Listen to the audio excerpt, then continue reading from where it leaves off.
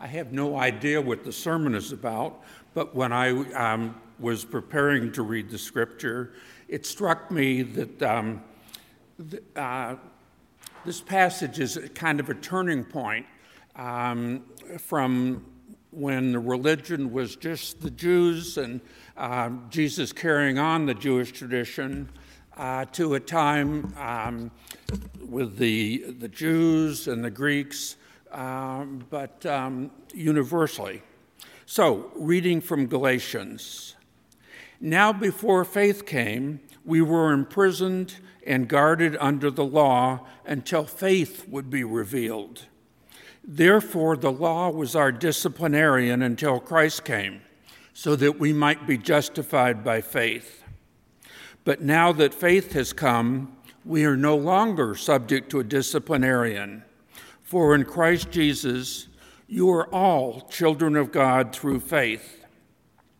As many of you as were baptized into Christ have clothed yourself with Christ. There is no longer Jew or Greek. There is no longer slave or free. There is no longer male and female. For all of you are one in Christ Jesus. And if you belong to Christ, then you are Abraham's offspring, heirs according to the promise. Hear what the Spirit is saying to the church. Amen.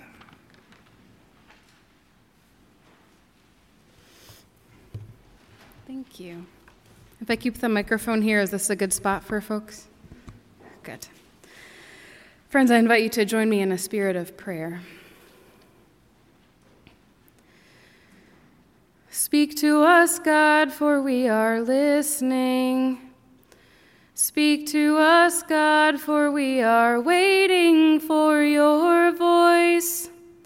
Speak to us, God, in our hearts and all around. Tell us what can be, what can be. Amen. Friends, I'm a chaplain, so I love stories, and so that is where we will begin today. I've got a good one for you, I think. When I was in college, I had an opportunity to study abroad in Ecuador. I lived in the country's capital city, Quito, for exactly 132 days, which is 4.5 months. Ecuador is about the size of Colorado, so it makes it a pretty manageable country to travel around. Still, being so small, Ecuador still has 4 main regions: La Playa, La Ciudad, Amazonia, y Galapagos. Coastal communities, cities like Quito and Guayaquil, the Amazon rainforest, and the beautiful islands of Galapagos. Each is distinct in terms of climate and indigenous heritage, customs, and linguistic dialect. During my stay in Ecuador, I was lucky enough to visit all 4, including Galapagos. The islands are about 550 miles west of South America, and they are not super easy to get to. Visas, at least then, were pretty highly regulated, so when I discovered an open spot in a tour group with other students, I jumped on that opportunity. A dozen of us stayed on a small boat for just a few nights. During the day, we hiked and snorkeled and swam. We drank local, we ate local, we danced local. We saw all the creatures. I was so happy. We saw sea lions and Galapagos tortoises. We saw blue-footed boobies and lizards and land iguanas. We saw sharks, dolphins right under our boat, and all the kinds of fish you could even imagine. And we saw Darwin's very own finches. Galapagos is known best, I think, for the work of Charles Darwin, originator of what we know as the theory of evolution. By observing the traits of about 15 different species of finches, Darwin articulated an idea. The idea that creatures adapt to their surroundings over time, that the bodies of animals can change over time. Human animals were no exception to this theory. So this theory ruffled some feathers in the broader Christian community. In both creation stories found in Christian scripture, both in Genesis 1 and in Genesis 2, humankind was just made, full stop. The bodies we have now are the ones that we had in the beginning. How could this idea sit in relationship with Darwin's theories that bodies change over time? As Darwin's theory of evolution became widely accepted in the scientific community, one of the responses from the church was rejection. The church, broadly speaking, said that the theory of evolution was incompatible with Christian teaching. This, I think, is one of the most predominant issues, this theory of evolution, used to highlight this supposed binary of science versus religion. Friends, as you're comfortable, I'll invite you to close your eyes. You don't have to, but if you will, I invite you to your imagination. Imagine that under you is not a pew or a chair, but the hard surface of a boat deck. Imagine the gentle sway of the ocean. Smell the salt and the sunscreen. Feel the breeze across your cheeks, your collar, in your hair. Your skin might feel warm from sunburn or sticky from sweat. Imagine the horizon at sunset. All you can see is deep, dark blue water, meeting a sky orange like sherbet, yellow and red like the blaze of a campfire. Fluffy, billowing clouds like mounds of cotton stretched across like pillows. Imagine in the distance stretches of mountains across the shore, covered in trees and shrubs.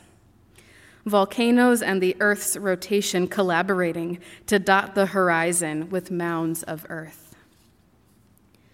In this moment, with this sight, I myself sat on a boat deck, and I felt like I had to choose. Do I feel overcome by the beautiful logic puzzle of evolution fitting together so perfectly, the comforting sense of order in chaos? Or do I feel overcome by the mystery and clandestine work of God? Do I marvel at thousands and thousands of years of nature's resiliency? Or do I admire God's creative and expansive spirit, bigger than I can even fathom? If you haven't, please feel welcome to open your eyes again. Do you see what I mean? In this birthplace of so much modern science, my entire sense of faith was called into question. I felt so sure of the story of evolution. I also felt so sure of the stories of my Christian faith, of God's presence in the beginning, of God's orchestration of the world, of God's sense of order. I didn't see room in science for God, nor did I see much room in religion for the work of science. I was so torn. I felt like I needed to choose God or not God. Spoiler alert, I chose both. The text from today from Galatians points toward this conundrum that us humans find ourselves in more often than not. This conundrum of a binary, of two choices only. Binaries are how humans make sense of the world. In some ways, all things have opposites. It's how our brains make sense of things. These categories, they keep us safe. Food, not food. Water, not water. Angry bear charging at us, not an angry bear, not charging at us. We are animals, so our brains have learned to make quick assessments for our preservation and our safety, for the sake of keeping us alive, quite literally. We need to be able to look at something and see if it's a threat and decide quickly if our lives or the lives of our families and friends are in danger. This reliance, this animal instinct that is in us, remained with us as our communities and societies changed over time. the human part of us, the thinking part of us, applied these kinds of stratifications to other humans we meet. Categories, classification, structure, and organization. Traditionally, these are hallmarks of advanced societies, of people doing it right. There are systems in place to provide services, to cultivate education, to establish government. Categories allow us to make these things. So I'm not surprised when I see binaries come up in our scripture for today. It makes me feel connected, honestly, to those people from the early church from long ago. They too were humans trying to make sense of their world. They too relied on categories, law or faith, Jew or Greek, slave or free, male or female. In the cultural context of the early church, these were some of the huge markers of difference: nationality, economic rank, gender. These labels defined how people could be in the world, how we could expect each other to relate to one another. They were clearly significant. These markers were to help humans quickly determine how to act, how to engage, how to respond one another. Today, if we were making a list of these markers, of these labels, I think we'd use some same but some different categories: black or white, sober or addict, gay or straight, documented, undocumented, millennial, baby boomer, able or disabled. These are some of the markers today's humans use to quickly determine how to act, how to engage, how to respond to one another. The binary way of categorizing people that the early Christians experienced is not unlike the binaries Christians and people see today. So if we have the binary in common, I wonder what else? The other thing we have in common with early Christians, beside this intrinsic need to distinguish things one from the other, is the redemptive power of Jesus Christ. The Jesus who was human and divine, person and God, perfect and imperfect. The things we have in common after all these years of binaries is freedom found through the life, death, and resurrection of Jesus. Because of Jesus, who was God but also not God, who lived but then didn't live but then lived again. Because of this Savior who came to earth and upended every expectation and crossed every boundary. Because of Jesus, we are set free to do likewise. Because Jesus served Jew and Greek, slave and free, male and female, the separated categories of his time, Christians are free to do the same today. Because of the fullness and richness of Jesus' own life, we are free to see between and outside of boundaries that humankind makes to make a sense of order. We are pointed toward God's order, God's kingdom, God's day when all are made one, when the categories we humans use are eradicated. Because we belong to Christ, we are set free toward the fullness of all creation. On this day, when we celebrate and remember our commitment to being an open and affirming congregation, this is some beautiful gospel. What a gift Christ has offered the church, that we no longer need to rely on these categories to decide who is in and who is out, who can serve and who can't, who can teach and who can't. By welcoming lesbian, gay, bisexual, transgender, and queer people fully into the life and leadership of the church, we embody the resurrection promise. This community testifies to the power of Christ, that the categories that have been used to separate us from one another are eradicated through love. The Christian church's history with the LGBT community is long and painful, among other things, but it is long and it has been painful. Many have been cast out from the church or unwelcomed in our fullness as beloved children of God. But the resurrection, it sets us free to write a new story.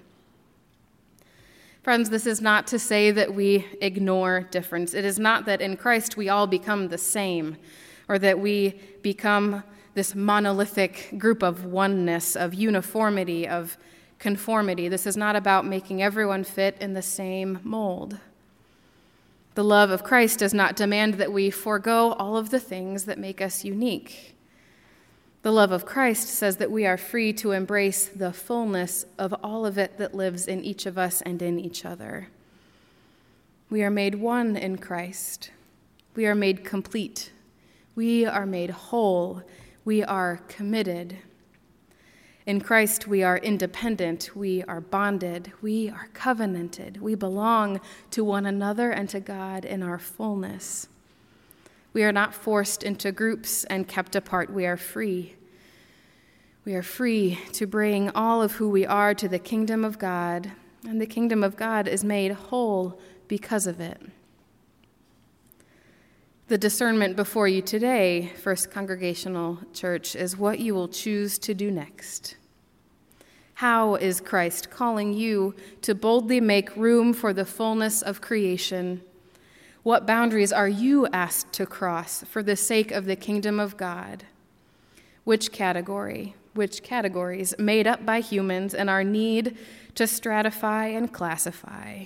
Which categories is God asking you to undo for the sake of oneness in Christ? Who are you called to welcome? What stories are you called to hear?